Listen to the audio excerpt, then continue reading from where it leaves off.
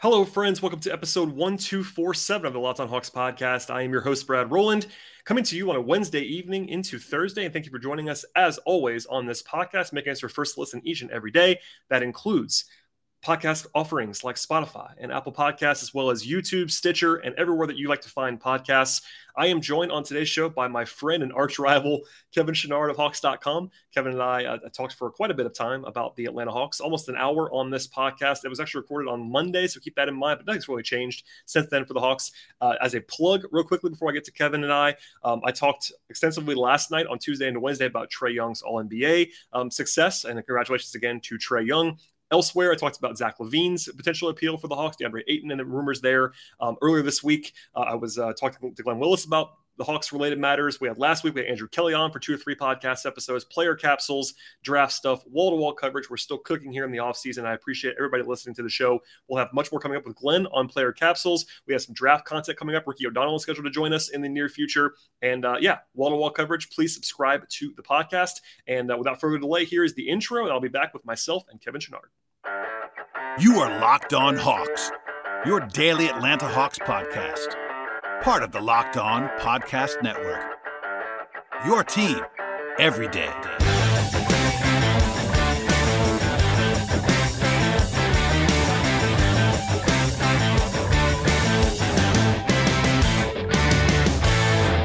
I'm joined now by my friend and I guess arch enemy in some respects, the host of the ATL 29 podcast, writer for Hawks.com. What else do you do? Social for Bally Sports. What else is on your dance card these days? It's Kevin Chouinard. Hello, sir. Hello. Thank you for making me a YouTube star. You can watch Kevin's shining face and mine on YouTube if you want to watch this podcast or just listen to it. That's okay as well. I try not to bug Kevin very often. We talk a lot. We spend lots of time together at arenas and things, and I appreciate you taking some time in the midst of the offseason to come on the podcast.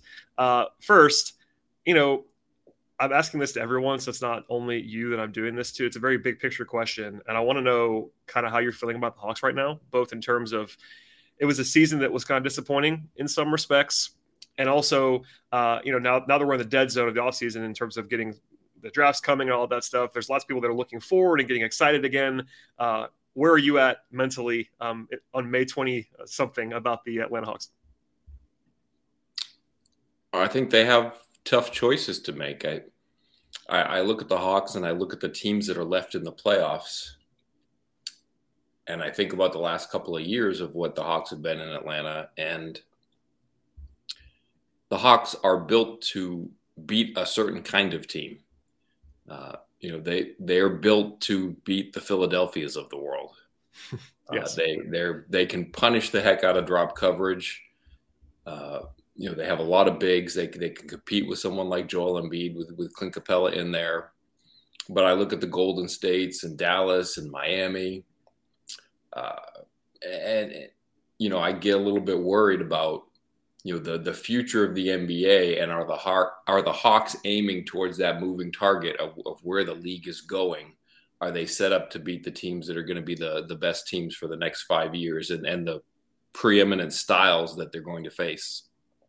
Yeah, no, it's a good question. And I was going to ask you kind of about the Miami series to get sort of good jumping off point, because Miami defensively is quite good. So that's worth pointing out as well. But they do play the very switchable scheme. They're kind of, Bam is clearly, a center, but they have the ability to play small. They have the ability to kind of withstand some weaknesses. They were obviously playing Tyler Hero or Duncan Robinson or whoever at some points. But for the most part, they got at least 4 guys on the court that are all good defenders, and they're all strong and versatile guys. And clearly it was kind of outlier bad, just how bad it was for the Hawks in that series. They just could not score. Trae series, all that stuff. But that was on my agenda to ask you, like, what concerns you? Because there's this conversation already about the Hawks needing a number 2 option. That's been a competition for a long time, and it got a lot louder after that series. But even the guys they have now, Trae famously destroys drop coverage, and he did have some success last year in the playoffs against some switching with Milwaukee. But what did that series tell you in particular, both about the current guys and also what they might need? Because clearly there's this like 2-pronged conversation about what they have to address that I know you heard Tony say and Travis say and even Nate say about secondary creator and defensive help. That's kind of the two pillars. But what did you take away? Was it just as simple as they need more firepower? Like, was there issues with Trey? Like, what did that series and kind of the way it ended tell you about the team? That's a lot of questions, Brad. I know. I asked like 7. I'm a terrible host. I'm like a 7. I'm glad you'll actually call me on it, because most people are just like going to answer me because they're on a podcast. I appreciate you being like, look, that's 12 questions you asked me at once. Go wherever you want.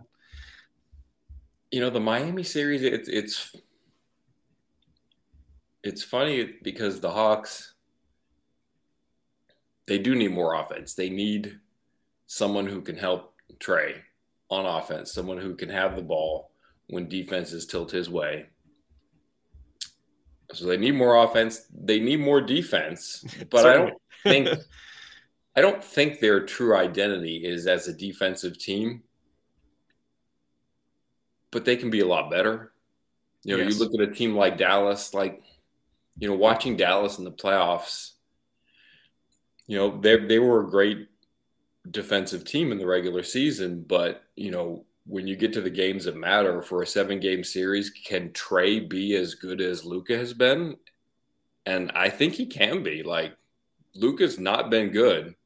Defensively, you mean, yes? Yeah, defensively. Yeah. Sorry, I thought we were still on defense. No, I just want to make sure people understand what you're, because anytime you go Trey and Luka, there's this whole sidebar thing that so. But it's hard not to make that comparison here, just because they're defensive weak links. So I'm not trying to do it because of the draft thing. I'm trying to do it because they're number one options who are bad at defense. And I think Trey, because he can move his feet, can be better than what Luka has been.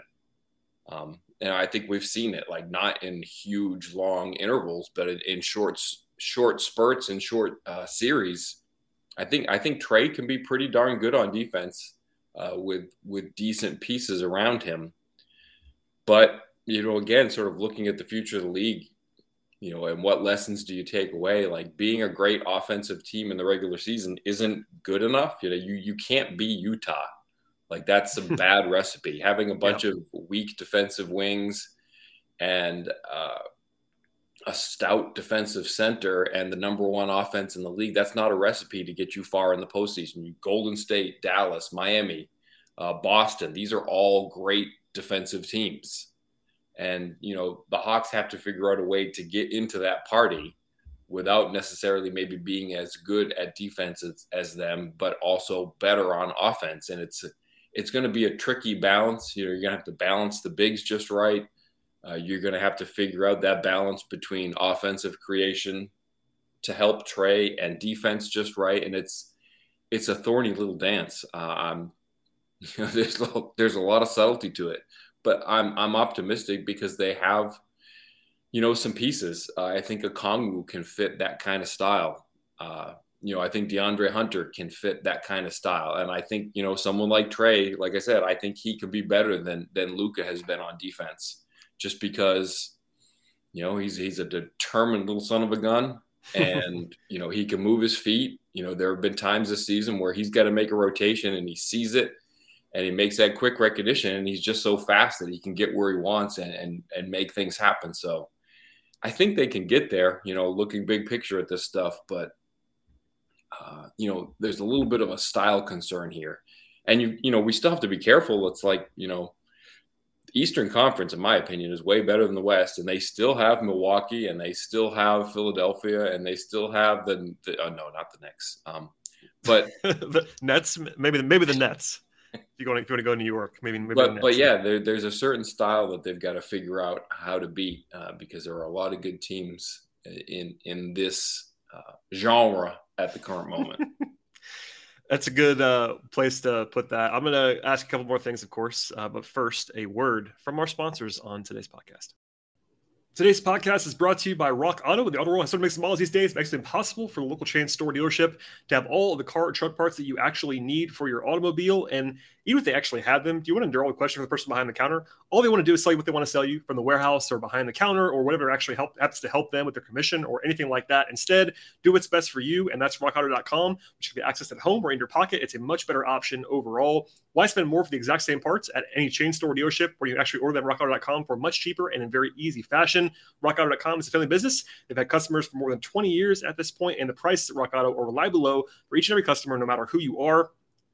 They have all of what you need and want for your car at Rock Auto. That includes brake parts and tail lamps, motor oil, even carpet. And the website is rockauto.com today. Check it out and see all what's available for your car or your truck. And when you get there, use the term locked on in the box that asks you how that you heard about rockauto.com, so they know that we sent you to them. Once again, that is locked on in that box. Amazing selection, reliable low prices, all the parts your car will ever need. rockauto.com.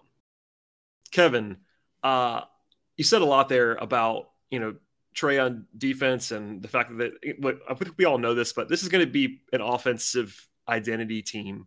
And there's nothing wrong with that. The Warriors are a unique example, and that's maybe why they've won so many titles, in that they have the small, I want to say small because he's not that small, but Steph Curry is a point guard sized human that is their fulcrum. And usually teams built like that are offense first. And obviously they have sky high offensive highs, but they have also been really good defensively for the majority of the decade now. And that's what you want, obviously. It's just kind of tough to find that, which is why everyone's trying to build that way. I think it is realistic that the Hawks will still probably need to be, uber elite offensively and just good defensively versus what some of these teams are like your Bostons and Miami. So let's just say Boston and Miami. They're in the conference finals. Both those teams are better defensively than they are on offense. That's pretty clear. I think the Hawks might have to go the other direction on that just because of their personnel, unless you just want to overhaul the entire thing, which they're not going to do.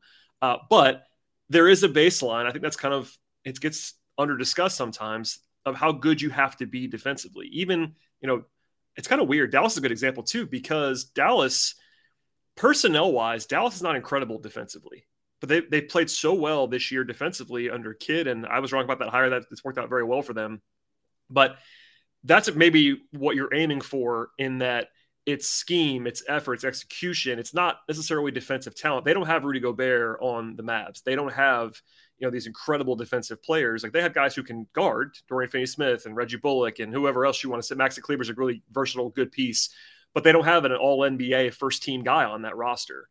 And the Hawks, Capella's gotten to that level, and maybe Okongwu gets to that level at some point. But other than that, they don't really have those guys either. So is it just as simple as upgrading the talent defensively, or is it a situation where the guys on the roster have to be? I think it's kind of both, probably. But do you think they have to make sweeping changes to the personnel to be good enough defensively, or is it a situation where you can kind of hope that guys like Hunter and Okongwu continue to develop and kind of become your difference makers? Long pause. That's a good question. Long pause, Kevin. It's okay.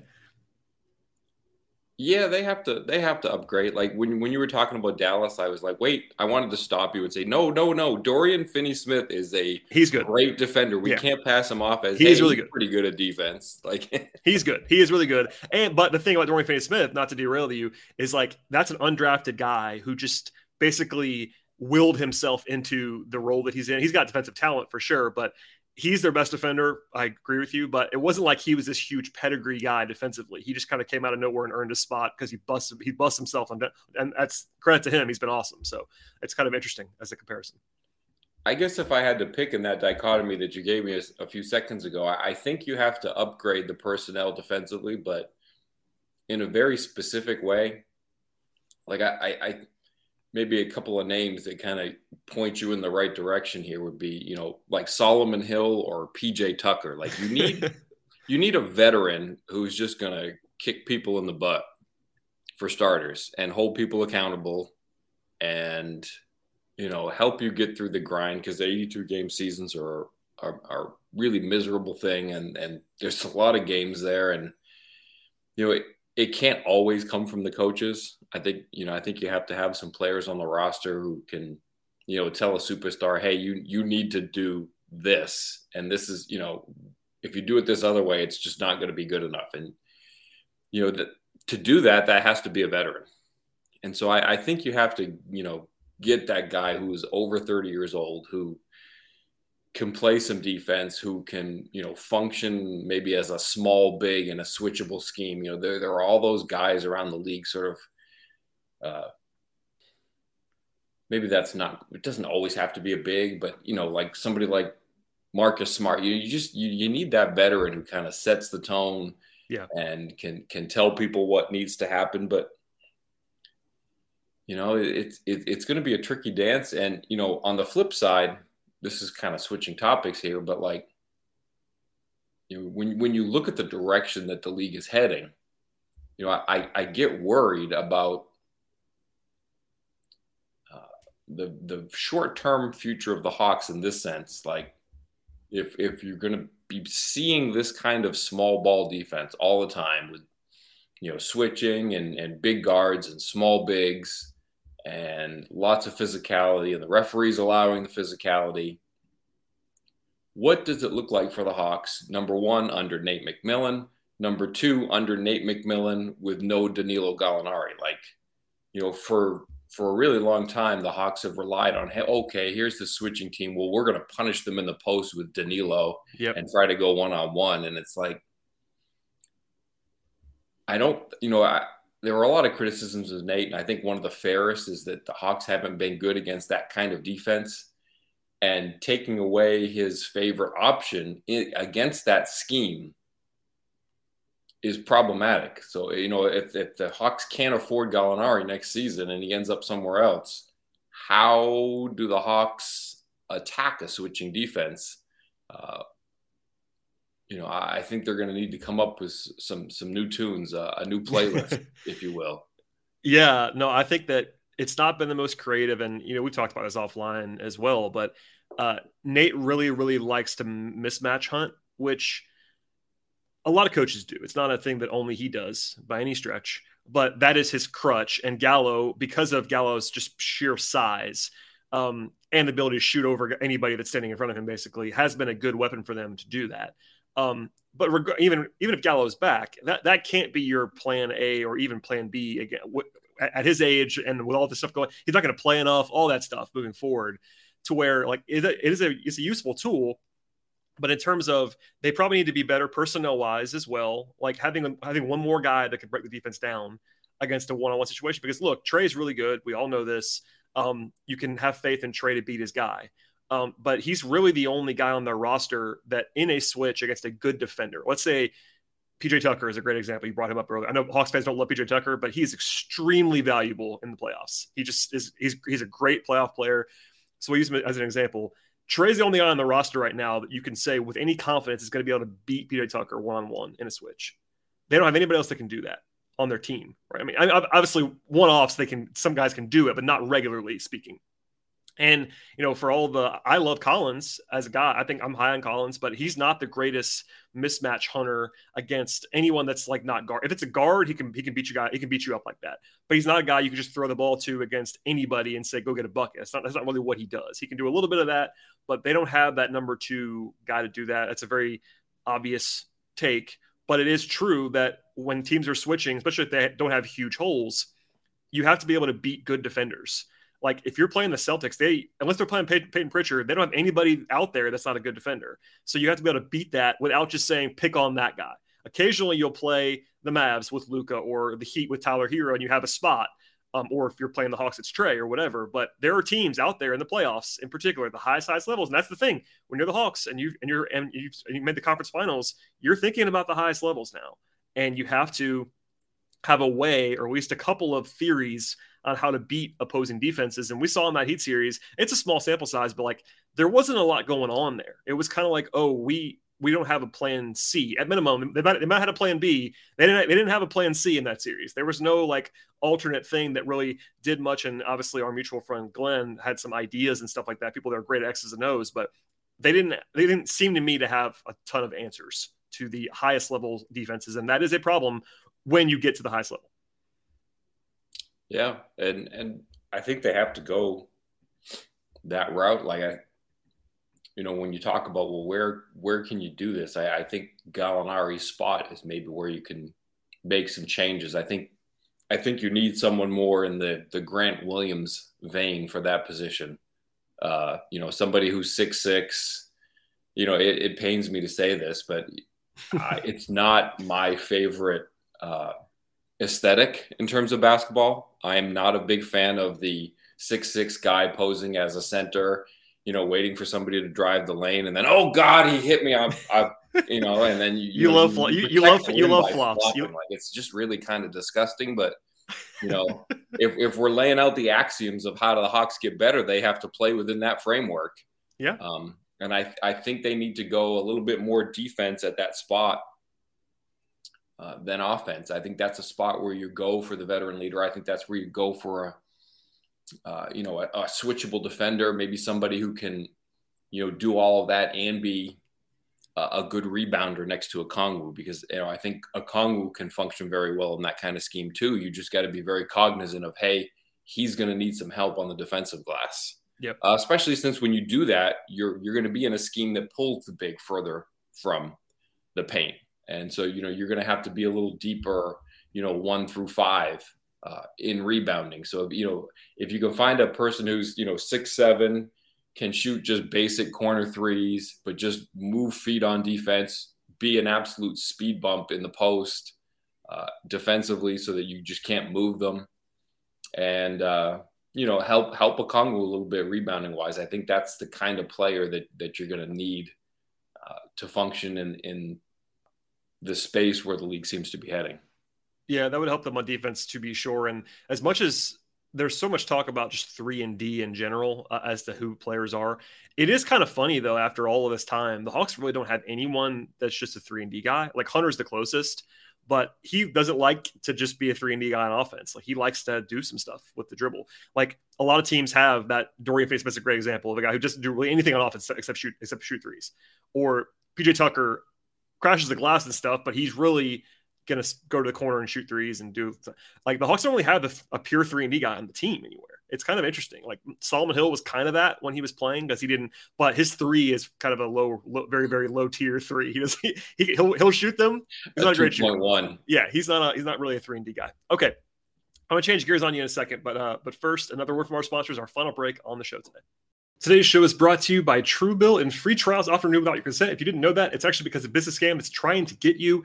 Do not let corporations pocket your money out of their own greed. Instead, download Truebill right now and take control of your subscriptions across the board. Truebill is an app that helps you identify and stop paying for subscriptions that you don't want, don't need, or even forgot about entirely. On average, people save up to $720 a year using Truebill. Truebill makes it incredibly simple when it comes to canceling subscriptions. That's important because companies just make it very hard to cancel on purpose for their own benefit. Link your accounts together, and Truebill will cancel all of those online subscriptions in just one tap. As someone who mentions that a lot of subscriptions, I want to keep up with all the stuff from the sports world, I have to say Truebill is awesome, and I highly recommend it. Truebill has more than 2 million users, and they've helped people save more than $100 million in the course of their business. And I will just say this: do not fall for subscription scams. Start canceling today at Truebill.com/LockedOnNBA. Go right now to Truebill.com/LockedOnNBA. It could save you thousands, yes, thousands each and every year. Truebill.com/LockedOnNBA. All right, Kevin, we talked about sort of what they can do. I'm not going to make you do the fake trade podcast with me. That's Andrew Kelly's domain. But it is interesting to me. Like, this is very broad, so forgive me. But are you in the camp of, like, they have to make a big swing? Because that's something I know you see it like I do from Hawks fans. They really want to go star hunting now. Hawks fans do. I get why. I mean, clearly, shiny new object, number one. A lot of teams have that number 2 guy that is, you could say, better, more famous than John Collins, whatever you want to say it is. Or is it just like what you laid out? Like, maybe you just turn the Gallo spot into something else, or maybe you just kind of work on the margins, maybe make one trade involving somebody, whether it's Herter or Bogey or whoever. So do you fall on one side? Obviously, it depends on who's available, but are you someone that thinks they have to try to push a lot of chips in now, or can I be patient? I mean, I think that could be kind of a pitfall. I mean, I think for me, it entirely depends on what the actual trade is. You're speaking my language now, Kevin. Nuance, baby. Okay. Yeah. I mean, you don't make a trade just for a trade's sake, but, I think there are some pieces that you can move. You look at the depth of the roster, and,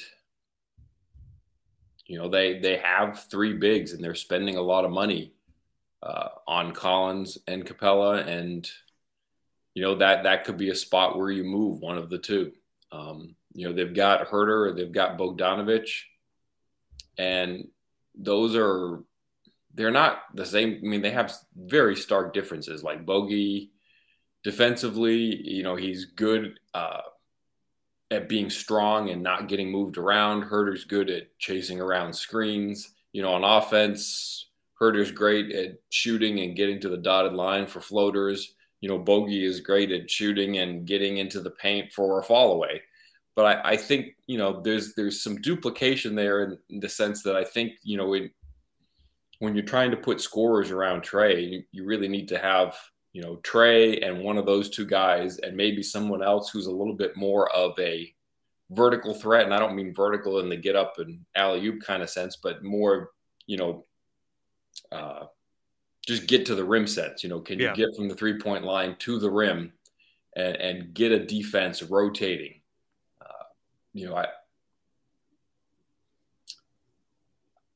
Dallas with Luka in this playoffs, Jalen Brunson has been fantastic. And if you look at the splits on Dallas's offense, when they have Brunson in, things go great. When you have Luka out there without Brunson, the offense kind of dies a bit. It's a lot harder. Yeah. You kind of need somebody who can get all the way into the restricted area for a basket, not only for the offense and the baskets that you get out of that, but you just need that defense to move. Because if you have that other guy, that frees up Luka or it frees up Trey. When you have that kind of secondary threat who gets a defense in rotation. Huerter and Bogdanovic don't, they do good things on offense, but they don't get you crazy in defensive rotation the way someone like Brunson can, because he's just quicker. And that gets a defense moving. Jordan Poole in the playoffs has kind of been the same thing. He's a great shooter, but he's shown a lot of craft on drives that gets a defense shifting, and it's always hard to say how much of that is Steph. There's obviously that helps. That helps anybody. What would Jordan Poole look like on the Hawks? Maybe not quite as well, but I still think though that you need somebody who's more of a vertical threat, somebody who can just go from point A away from the rim to point B under the rim and get things happening there on offense for the Hawks. And so in terms of trading, if you've got this duplication of bigs, if you've got this duplication of wings, you may have to make some hard choices of, do we need a different variety in the mix? And then at that point, it's all value. But I've gotten so far away from your original question, but okay. It's always going to be the nuance of, is this going to fit what we need? Does it make the balance right? And I think there's some rebalancing for the roster that needs to be done, but it depends entirely on the pieces that you would bring in. Sure. I mean, on my agenda of notes to maybe ask you about kind of goes to this point, and it's a hypothetical because we don't know what they would get back. But let's say, for example, they were to more actively look to move on from Clint now to kind of pave the way for Okongwu. That's kind of, you alluded to it's not a log jam. Like, they have a great center right now. Today, they can play 48 minutes of really good center play, and that's actually extremely valuable. But my party line is like, you don't draft Okongwu 6 to have him be your backup center for 4 years. That isn't usually what you do there. And I think long term they're going to have to make a decision there on one or the other. And it seems more likely to me they move on from Clint at some point than they do for Okongwu. I'm not saying that's going to happen. Maybe if there is a star move this offseason, for instance, maybe it involves Okongwu going out for somebody like that. But if it's a more peripheral move, it's probably Clint for help somewhere else, and then you kind of elevate Okongwu. It's obviously very tough to do this without knowing what it would be, but do you think Okongwu is ready to be a more like full-time 32-minute a game center? And like, what do you lose? I think I know what I think they lose, but what do you lose if you move on from Clint? Because for me, he's been the anchor, like, so clearly their anchor and defensive force the last 2 years. You could say they haven't been great defensively, but he individually has been really good. So what do you lose there if you move on from Capella and elevate Okongwu?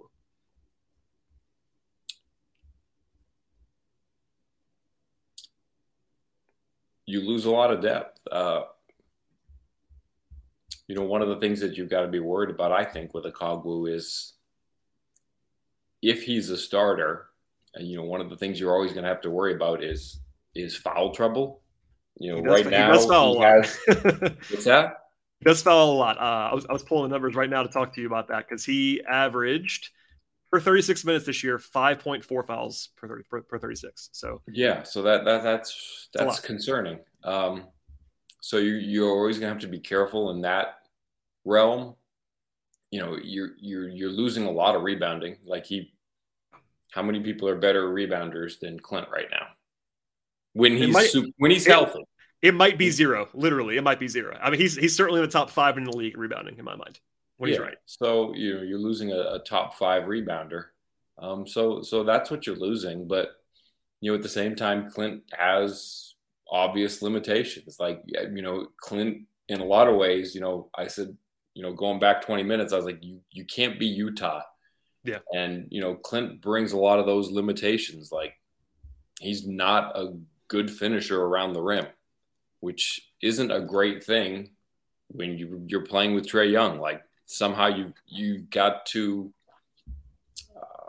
maximize finishing opportunities at the rim if you're going to succeed with Trae Young in the lineup, because if there's one thing that he can do, it's pass. That's the signature thing Trae can do, is he can get a big man good looks at the rim. If your big isn't finishing those, that's not great. Like, you look at the numbers of field goal percentage or something real basic like that, and it doesn't look that bad, but there's a lot of low-hanging fruit to pick there in terms of getting a center who can finish at the rim. Honestly, to me, that's like there was the hypothetical Rudy Gobert trades, and those don't excite me, but he's too expensive. He's too old. We've seen the way there's a very specific recipe for beating him. But it's like, I'd be intrigued to see what it looks like with a better finisher with Trae. Like Gobert, we haven't seen Gobert with a great passer. He's a pretty darn good finisher. If you put him next to Trae, there's a lot of offense that you're going to get with him that you don't get with Capella. So, I think you'd also be losing a bad finisher at the rim. I think, I don't know that Okongwu has that kind of chemistry with Trae yet either, and he's not big enough to really take advantage of that. But, I think there are ways that the Hawks could replace Capella. And, even if you're losing the rebounding and you're losing the defense and you're losing the fact that you're pretty safe with 48 minutes of great defensive play at center, I think you could improve in other ways. And one of them would be finding someone who can maximize the 2-man offense with Trae. That seems to me like some very low hanging fruit that they could use to get better and replace Clint, even though you're going to lose a lot when you lose Clint.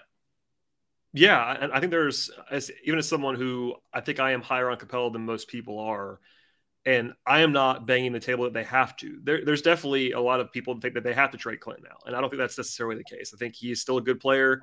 You could easily argue he was their second best player in the last 2 seasons. Like, he's been really good in a lot of different ways, but you're right about limitations. Other than the fact that he does have a lot of gravity as a screener and roller, but his finishing beyond dunks is just basically nil, and we know that at this point. And Okongwu, beyond the fact that he's a lottery pick who's showing a lot of talent, he's a great touch guy. He might be able to shoot long term. They're hoping he'll be able to shoot at some point. He hasn't yet, which is certainly important to keep that in mind. There's this thought that he'll definitely. I mean, I think he'll be able to shoot eventually. We don't know that for sure. He's not proven that at all. But minimum, he's got a lot more touch than Capella does. He's a really good athlete. I know he's kind of small, and I think that clearly they know that they have to invest something in backup center if they were to do that. Like, you can't just, plan on that, bringing back Gorgui Dieng and calling it a day there. I think that you have to kind of do something else. Maybe you want to get a true, maybe not 7-footer, but more of a big physical guy behind Okongwu, just for matchup sake. If you're playing your Embiids of the world or your Jokic's of the world, maybe you bring back Dwayne Dedmon, so something like that, like a Dedmon level, not a starter, but a good backup type. You can play Collins there as well. And I think, honestly, if you were to keep John, he's another popular topic of conversation, I think we talked, I talked about this a lot, but him and Capella were never the greatest fit together. They made it work, and a lot of that was John ceding ground out of being a team player and making it work. But you might actually get more out of Collins again if you were to move on from Capella as well. I think Collins' offensive ceiling might go up a little bit higher again if you were to move on from Clint, because he becomes maybe more of a primary role man more often than he has been recently. Because anytime he's playing with Capella or Okongwu, those guys have to be the role men for the most part, because that's all they can really do on the court at the moment, other than just being a dunker spot. So I said a lot there, but I think it's just interesting to me to think about what they might do, because Capella is a guy they certainly could move on from. One of the theories when they gave him the extension was, they're doing this to make him tradable in the future. I'm not sure if that's the case, but this would be a good time to do it. He finished strong, had a good season, obviously was banged up in the playoffs. But if you're worried about Capella maybe, 10% declining, you might want to go ahead and move him now, because he's at the age where he might start getting a little bit worse every season. And that's a concern for a guy who's signed for 3 years at real money. So I don't know. I'm not saying they have to do it, but clearly that's, and again, that also helps you to address another issue, because he has value. You don't trade Capella for a draft pick. You trade Capella to give you somebody that can help you now on the perimeter somewhere else. So that might do sort of your 2 birds with 1 stone kind of thing. Yeah, and if I'm one of the other 28 teams in the league and I'm looking at trading for Gobert versus trading for Capella, I want Capella. Like, just probably the difference in dollars alone is, and capital, because Utah is not going to give up Gobert for a pittance. Like, you could probably get, I know you can get Capella for a lot less in terms of assets plus money. It's a better contract, and Gobert's better than Capella. No, we're not saying otherwise. He's a better player, but I certainly think for a lot of teams it would make more sense to maybe go move. And that's why you go back to, like, I do understand. I'm kind of where you are on the Gobert hypothetical for the Hawks, because it doesn't really excite me that much. But I'm also aware enough to say, look, if they want, they would be awesome in the regular season at bare minimum. If you go out and get Rudy Gobert and pair him with Trae Young, you talked about the offense, the defense. Like, Utah, for all of their playoff foibles, wins 50-plus games every year, and there's a reason for that. He's really good at that. So, like, if you're Tony Ressler and you want to just guarantee a top 4 seed every year, it wouldn't be the worst thing to do. I think that might cap your ceiling a little bit, but I do understand it at least. I'm kind of with you, though. It's not like my most exciting thing in the world. Yeah, I think, if you look around the landscape of the league and say, who is the ideal fit next to someone like Okongwu? Maybe it's somebody like Zubac, like somebody who has value as a role man. Good defender. Who he's the kind of guy you want out there to start games, physical, big, can roll with Trae, and eat up some of the fouls. And then you get to the fourth quarter and, 10 minutes to go in the game, you put Okongwu in and he's just going to finish the game for you. You sort of have a starter and a finisher. And then the Hawks, they kind of do that, a lot of times with Capella and Okongwu. But I think, just in terms of stature and salaries and stuff like that, I think it's more palatable for somebody like Zubac than it would be for someone like Capella. I think that's the kind of guy that fits there. I don't think you can just say, trade Capella and Okongwu's the guy. Like, it's going to be a hard sell. I think you need kind of a mix to kind of fill in the holes on the back end. But I am excited. Like, I think one thing that we haven't seen in the Trae Young era,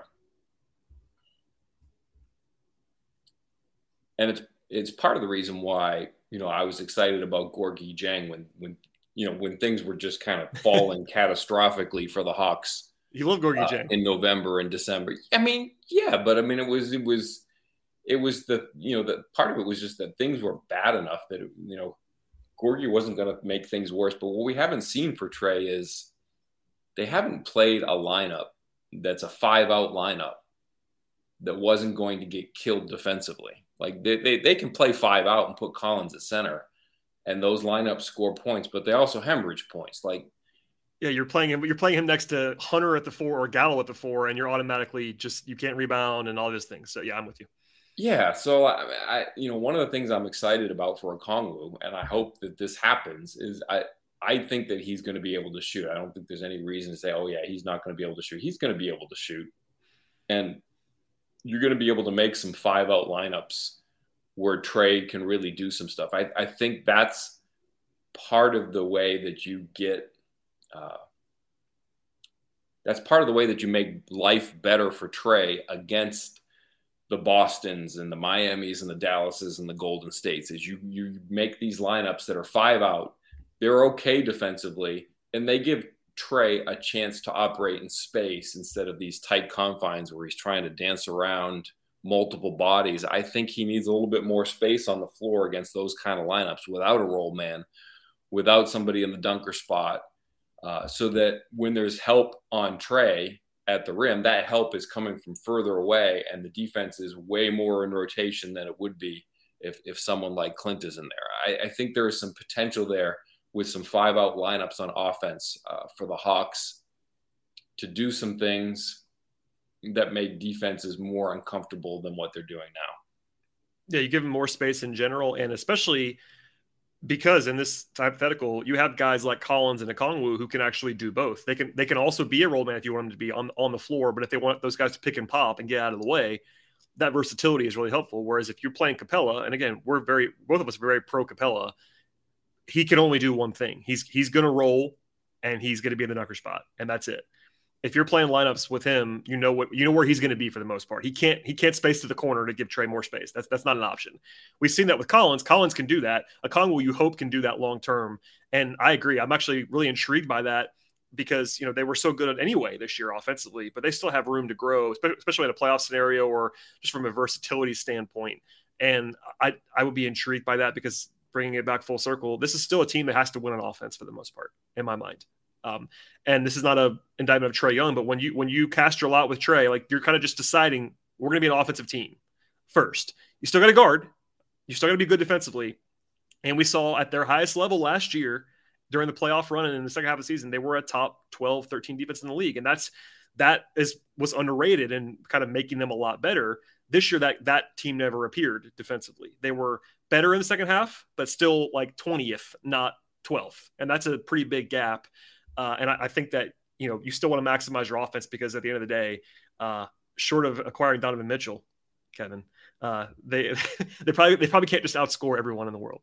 That would be the plan if you acquire Donovan Mitchell, which I'm not a huge fan of, but necessarily. But I think your plan should still be awesome offensively, but just do enough defensively. And that means, but the thing is, the bar for enough at the highest level is still like you got to be good still. Like you may not be Boston, but you got to be this year's Dallas basically to be able to do that. And that's still a top 8 and that's defense, what they do. That's like their best lineups. That the reason that Dallas got this far is that Maxi Kleber got hot for 2 weeks and they played 5 out. And if you can do that successfully, then you can take those steps and be in the conference finals again. Yeah, and you want to make it easy, especially, again, in this hypothetical where you move off from Capella. You got to maximize Okongwu's strengths, too. Like, you don't want to treat him like he's Clint Capella. Like, you need to use what he's really good at, and that is his speed and versatility and scheme versatility defensively. He can still protect the rim. And hopefully he can rebound. He can make reads in the short roll. Like, he's a basketball player. He's been playing basketball from a very young age.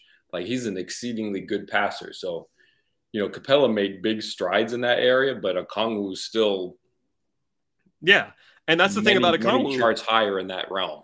Yeah, and that's the thing. Like, part of why I'm not sure I know we've seen a lot of Okongwu, but in general, they have not built a game plan around him. Like he still operates in the Capella game plan a lot of the time, which is the way it should be. Capella's playing more. I get that, but I really would be interested to see what this staff did and just in general how you approach an Okongwu centric team. He's not the best player on the team. That's obviously going to be Trey, but you can do a lot of things differently as your base with Okongwu than you can with Capella. And you could kind of have Collins in that role too and all that stuff. So, at this rate, they're going to trade Okongwu like tomorrow and they'll keep Capella and this will all be nil, Kevin. But it's too early to talk about the draft. Unless you have takes about the draft, I'm not going to ask you. The draft workouts are happening though. Have you talked to anybody interesting yet in draft workouts? Anybody? I haven't talked to anybody. Well, there you go. I went to talk to Tari Eason. Oh, yeah. They didn't let us in the building. I forgot. Tari Eason didn't want to talk. So. I forgot about that one. Sorry. That was actually an accident. That's funny that brought that up because Tari Eason is by far, to this point when we're recording, the biggest name that's been in for the Hawks. So he was the one everybody was excited to talk to. That just did not happen. So he was, I think, the only guy that's been in for the Hawks through when we're recording this in late May that is, for me, in play at 16. I know like Jalen Williams is maybe a first round pick. He's coming in on the Monday we're recording this, but we're not quite there yet. And I know you're not like a huge college basketball observer, Kevin, so I'm not going to put you on the spot for your favorite draft guys yet.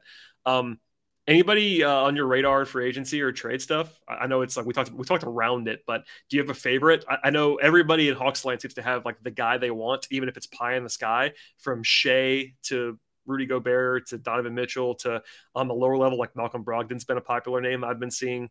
Do you have anyone you're in love with? It might even just be like bring back DeLon Wright, which is maybe my take at this point. But what's your favorite hypothetical transaction? Do you have one yet, or are you still working on this? Resign Gorgie Jang for the minimum. So that's all you No, want. and that's just that's really open. It's so hard. Question. I know it's so hard. I shouldn't have done that. No, it's a good question. Solomon Hill for the minimum again, because hopefully he can play. I'm not kidding. If Solomon Hill is healthy enough to play basketball, they should sign Solomon Hill. They should.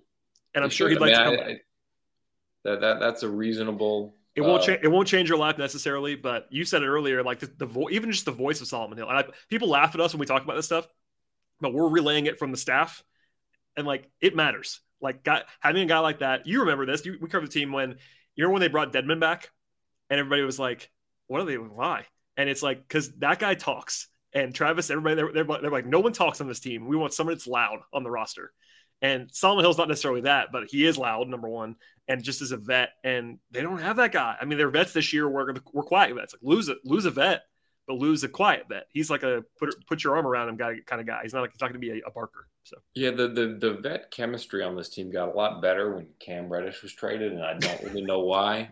Like as soon as Cam was out, it was like, oh yeah, we can be the cool veteran leaders again, and. Yeah.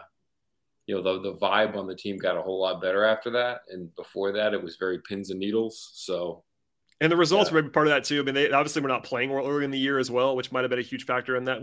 They start like 4-9.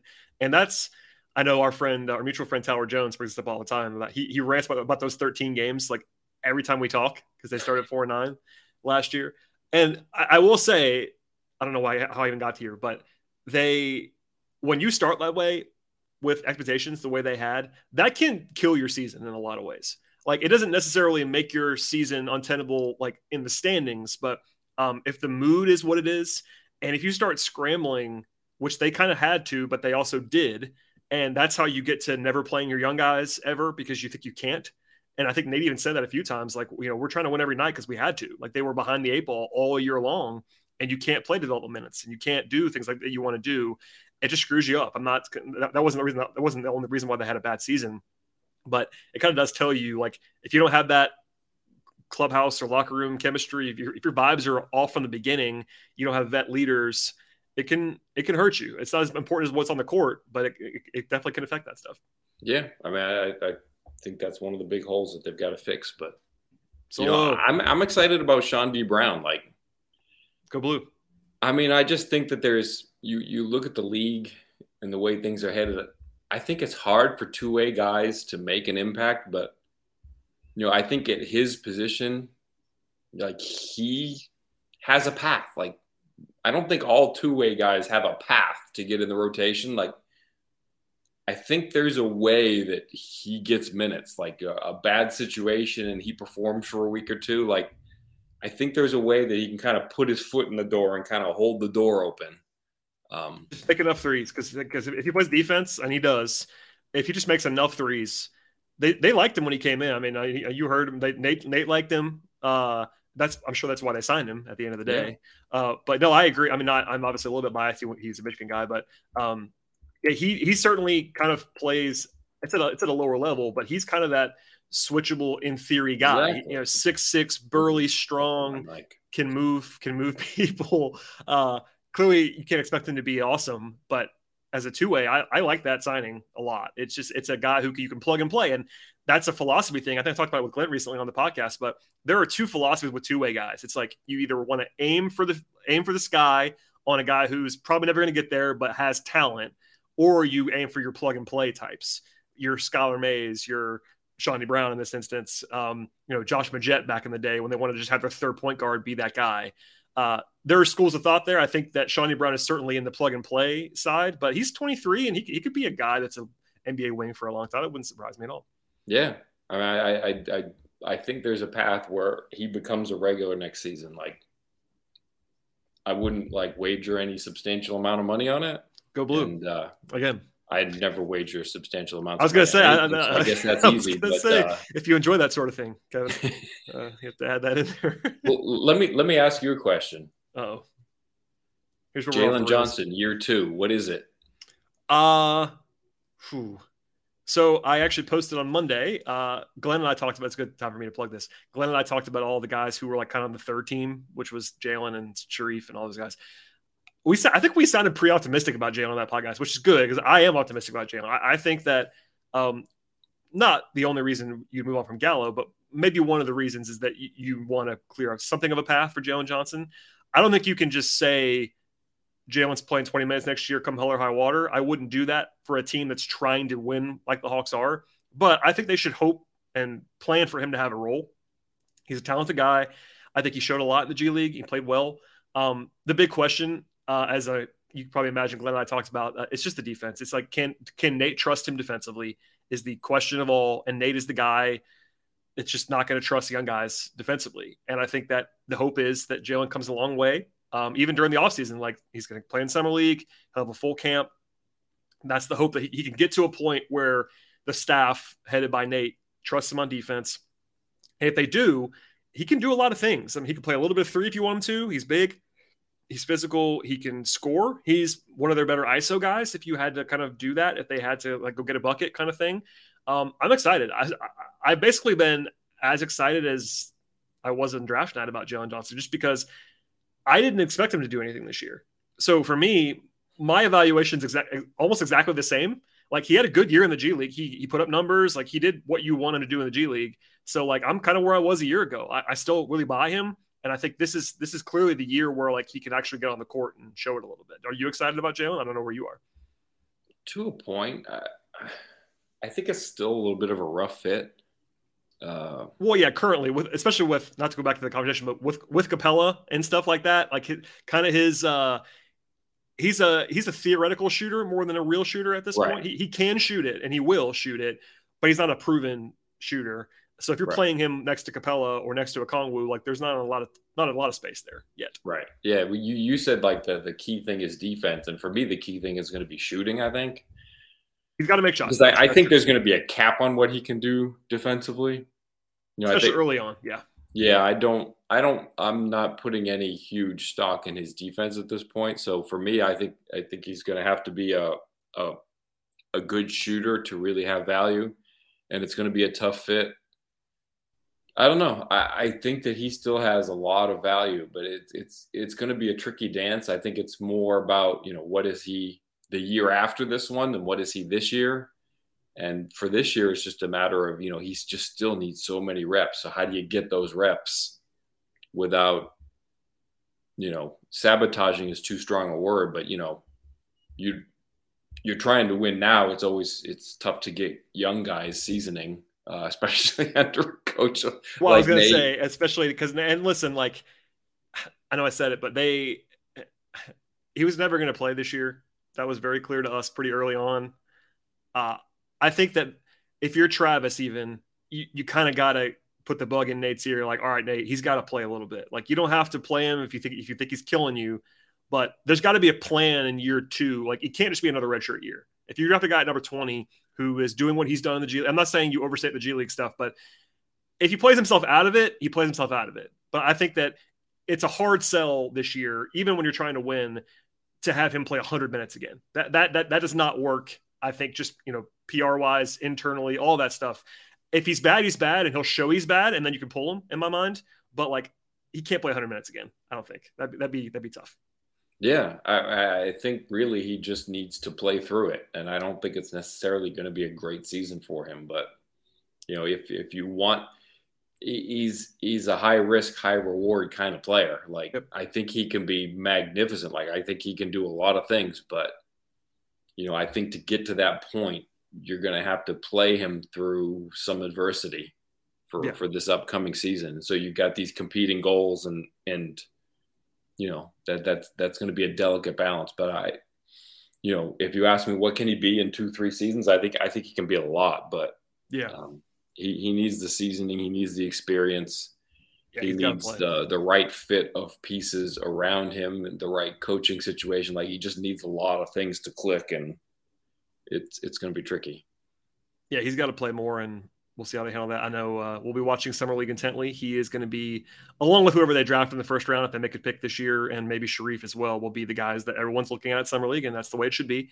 I'll be intrigued. You don't want to overstate that either, but you can learn a lot. Like, I think Glenn and I said, like, you want him to be looking so good in Vegas that he stops playing, like the third game. Like, you know what I mean? Like, he might need to play more because he just hasn't played that much, but it should be obvious, hopefully, that he just looks awesome, and that'll be the end of that. Kevin, we can probably talk for 2 hours. But I'm not gonna do that to you today. So we should get out of here. But please plug what you have going on. I know I said a lot of it at the beginning about your 12 jobs that you have. You're kind of rivaling me in your level of jobs that you have. And yours are actually better jobs than mine, to be fair, Hawks.com and such. But if you have anything else to add, feel free. And then if not, please share where the people can find your stuff. No, I don't want to put that kind of pressure on myself. So. If I plug the podcast, then I got to make more episodes. So there was a recent episode you guys recorded like last week. You and Kevin. I mean, you're not tasked with doing it every day like I am. ATL and 29s during the playoffs. So yeah, okay, ATL and 29 podcast, but it's an awesome listen. It's a bi-weekly podcast. That's okay. None of this daily stuff. You don't have. I am tasked with doing a podcast daily. It's a good thing most of the time. Sometimes it's awful, but I enjoy your podcast. Also, you write sometimes. Hawks.com. Yeah, that's true. You do social for Bally sometimes during the season. Yeah. I don't know about off season, but during the season you certainly do. You're always I sit next to Kevin at games, and Kevin is always doing some graphic or something, some video cut or something. He's a very busy man. Honestly, I have kind of a beautiful mind thing going during games, making my crazy notes, but Kevin is even crazier with all the stuff he has to do for social media stuff. So it's quite a scene when we're there, Statler and Waldorfing at basketball games. And losing our hearing. That too. Thank you again, Kevin. I do sincerely appreciate the time. As for everybody else, please subscribe to this podcast. Check out, once again, ATL and 29, and we'll see you all next time.